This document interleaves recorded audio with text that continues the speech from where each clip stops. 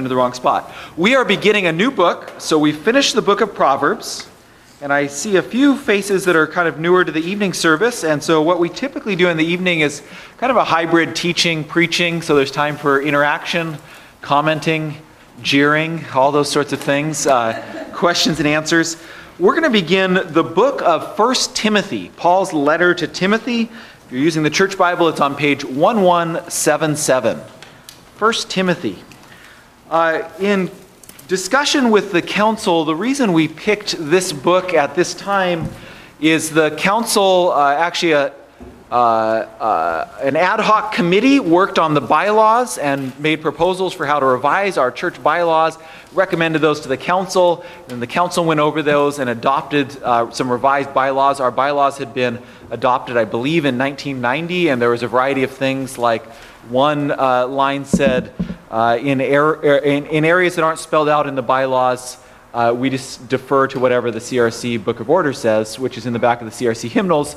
But we kind of went around the table at the council and said, has anyone even looked at those in the last 25, 30 years? And Dan has, but the rest of us had no clue what we had bound ourselves, our bylaws were even binding us to. So it was apparent it was time to update the bylaws, and so that was good. Mostly non-controversial, but there are around a few issues. What are the roles of elders and deacons?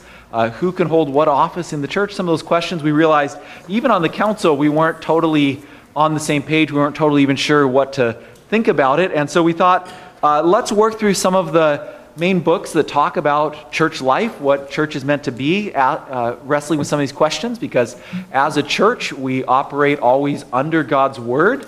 And so when we're unsure, we turn to God's Word as our guide. So 1 Timothy, that's what we're beginning. An opportunity to reflect on the life of the church, what good order in worship and polity looks like, and what the mission of the church is. In the ancient world, the opening of letters was very formalized. Just like in the modern world, ancient letters are pretty formal. How about any of our students? If you're setting up a formal letter, what does that look like? What are some of the elements? Or adults? Greeting? Generally greeting?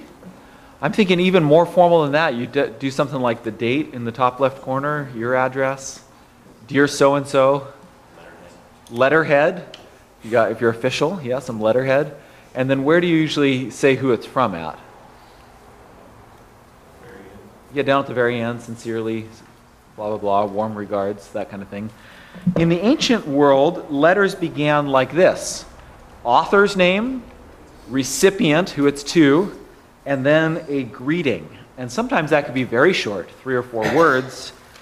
But we're going to see those elements all here in 1 Timothy 1, and we're just looking at the first 2 verses, just to get an orientation to the letter tonight. But what we see is that in Paul, that standard greeting is not just 4 or 5 words long, but it has been thoroughly Christianized and expanded to get some of his central themes already set up in the letter. Let me read now 1 Timothy 1 and just the first 2 verses. Paul, an apostle of Christ Jesus, by command of God our Savior and of Christ Jesus our hope. To Timothy, my true child in the faith, grace, mercy, and peace from God the Father and Christ Jesus our Lord. Let's pray. Lord, as we look into your word and we study it together, we ask that you would open our eyes to see the glorious truths in your word, open our hearts, and by your Holy Spirit, speak your truth to each one of us.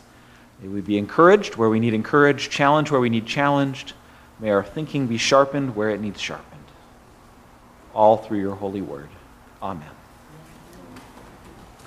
Okay, so we see the standard elements. Who is this letter from?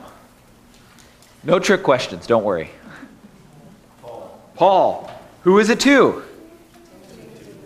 Who is mentioned most frequently in these opening verses? Jesus. Isn't that interesting?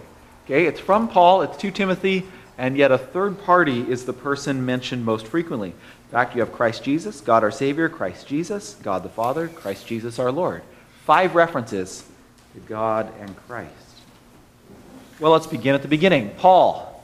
Who is Paul? Well, we know all sorts of things about Paul, but what he identifies Actually, before we do that, what kinds of things, this is a letter from Paul to Timothy, what kind of background information might you like to have to get a little bit of handle on this? Of who Paul is, you mean? Yeah, or sure, just anything to make sense of this letter. He's a Jew. Yeah, who Paul is, who Timothy is. What other questions might we have? What's their relationship? What's their relationship? What's happening in history? What's happening in history, in larger history? Where are they? Where are they? What's the main issue? Okay, what's interesting though is that Paul primarily doesn't focus on those things. There's all kinds of biographical information about him and Timothy that he doesn't tell us, but what he tells us is about their relationship to Christ Jesus, both of them. That's what he says is most important. Okay, that was a trick question that you should get your questions. But Paul says he's an apostle. An apostle simply means sent, and or one who is sent.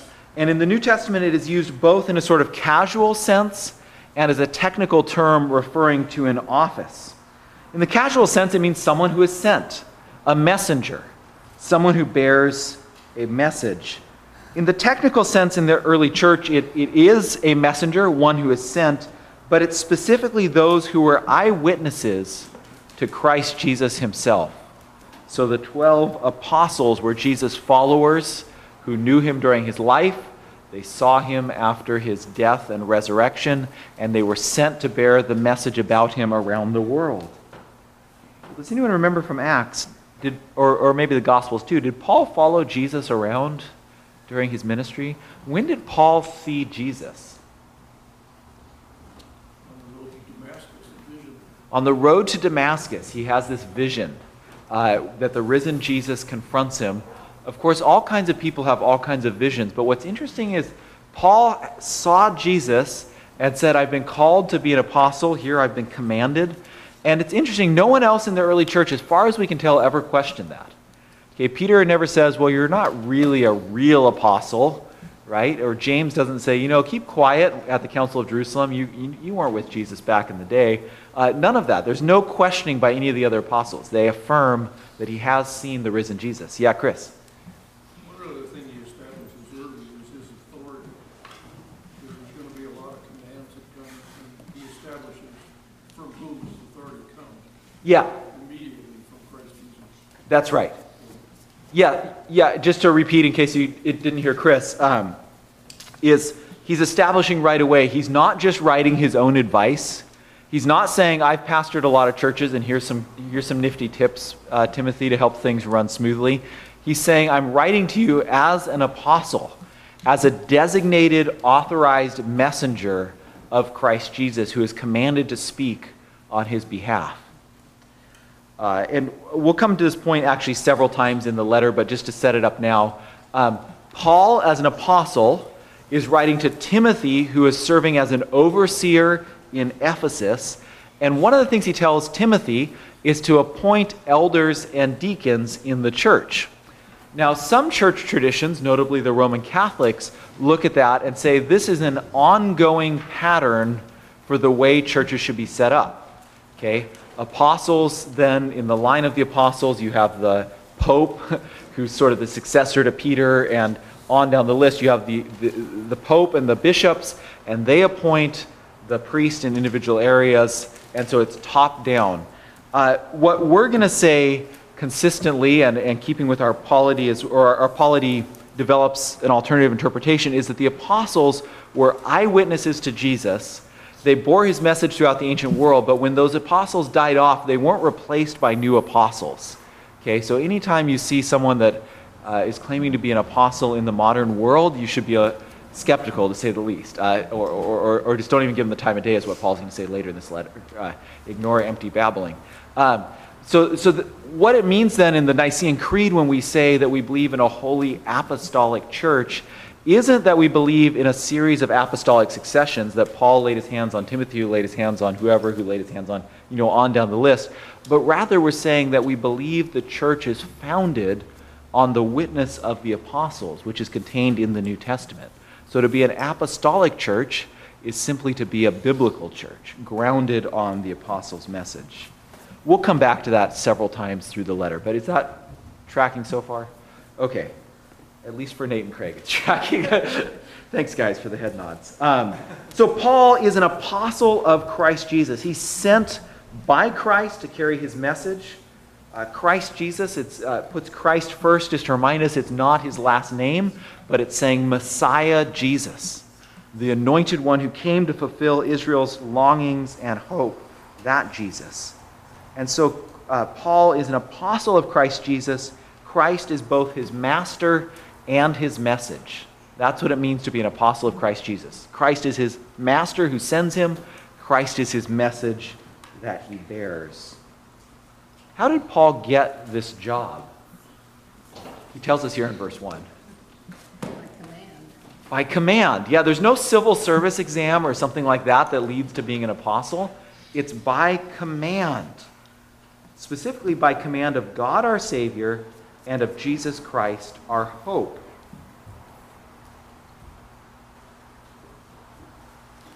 Now again, there's a lot about Paul's biography that we might want to know, and the book of Acts fills in some of that, but there's a question about where does these letters to Timothy fit in? Is it after the end of book of Acts?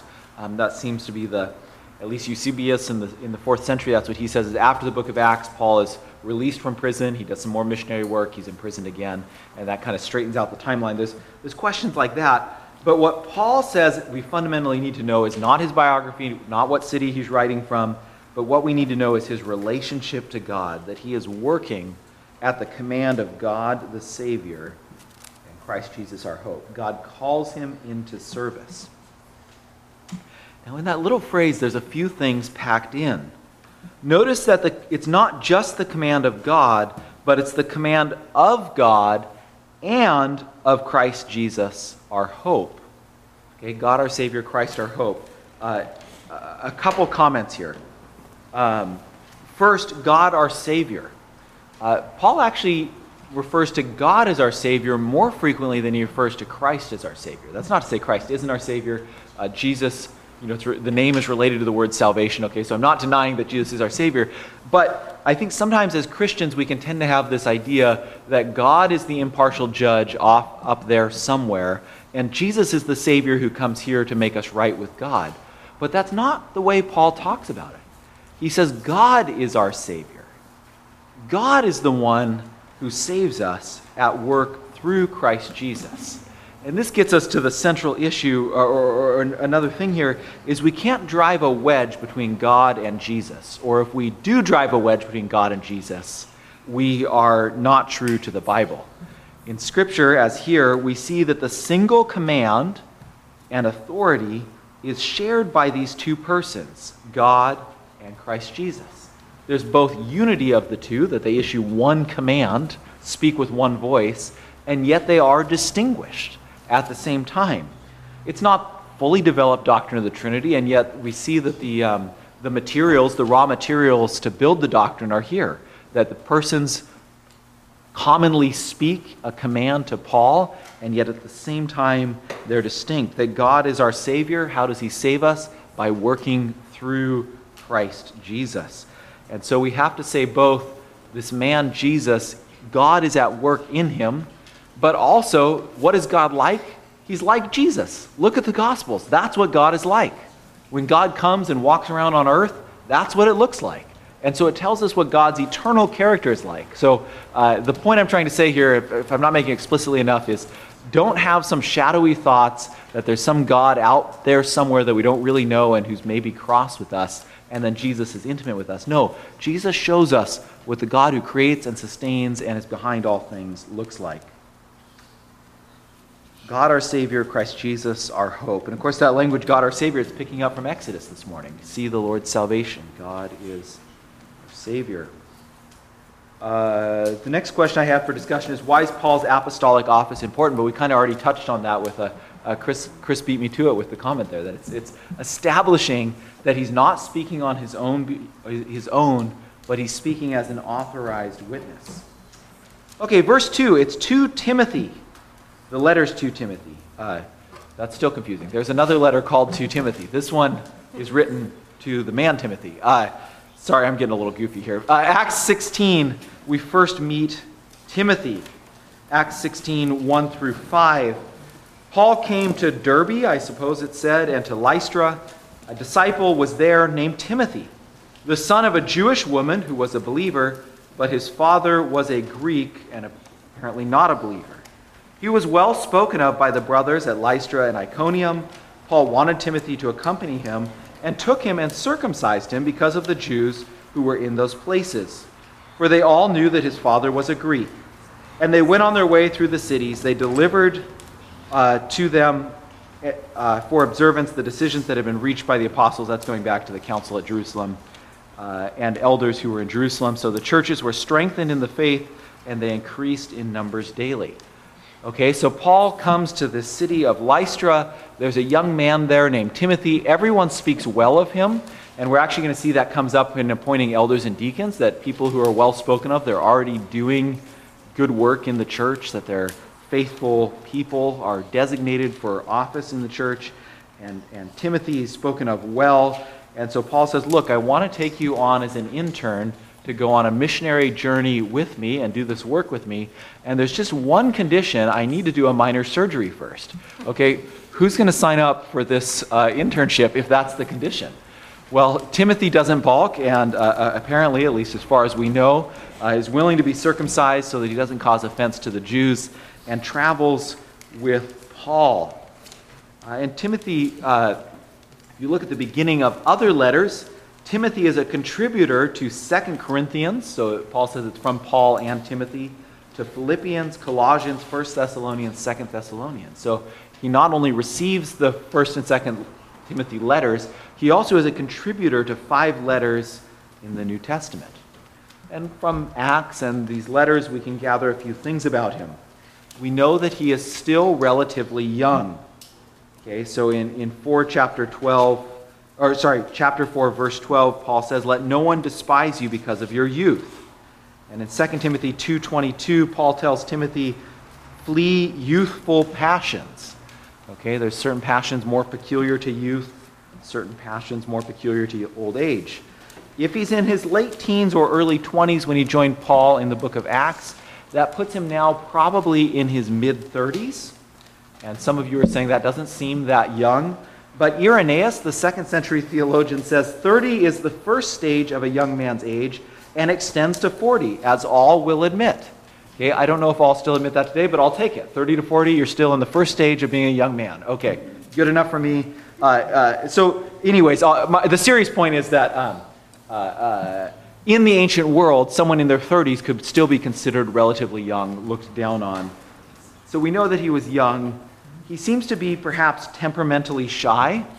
So Paul warns him in 2 Timothy 1:7, God gave us a spirit not of fear, but of power and love and self-control. And in one of the letters to the Corinthians, he tells the Corinthians to make Timothy at home when he comes to them. It seems like maybe Timothy was a bit of a timid person. And he was apparently given to frequent illness. So in 5:23, a little bit later in the letter, Paul, we'll get there and we'll comment on it then. It's just in this aside in the middle of a paragraph. He tells Timothy, no longer drink only water, but use a little wine for the sake of your stomach and your frequent ailments. So apparently he tended to be somewhat sickly. And yet this young, temperamentally shy, timid, and at times sickly man is chosen by God to serve as a minister in Ephesus and as Paul's companion. Paul identifies him as my true child in faith. This word true can mean something like legitimate. And so Paul has this paternal attitude towards him, a fatherly attitude, my true child, but also a brotherly attitude. So in these letters that Timothy contributed to, Paul identifies him as Timothy, my brother. And in Philippians 1:1, he says, my fellow servant Timothy. So Paul looks at him not just as sort of a son, but also as a brother and also as a co-worker. And so what we have here in the book of Timothy, 1 Timothy, is a somewhat intimate conversation between Paul the apostle and Timothy, this pastor in Ephesus, giving instructions for the local church. And yet, as we'll see as we go throughout, even the fact that Paul begins by saying, I'm an apostle, it's clear that it's not just a letter written to Timothy alone, but is meant for more public use as well. So it's to Timothy, but Timothy's also supposed to read it to the larger church so they can see that Timothy's acting in accordance with Paul's instructions. Both Augustine in the 5th century, Aquinas in the 13th century referred to this as a pastoral epistle. And so 1st, 2nd Timothy, and Titus get called pastoral epistles. That is to say, they're letters concerning pastoral issues, pastoral matters.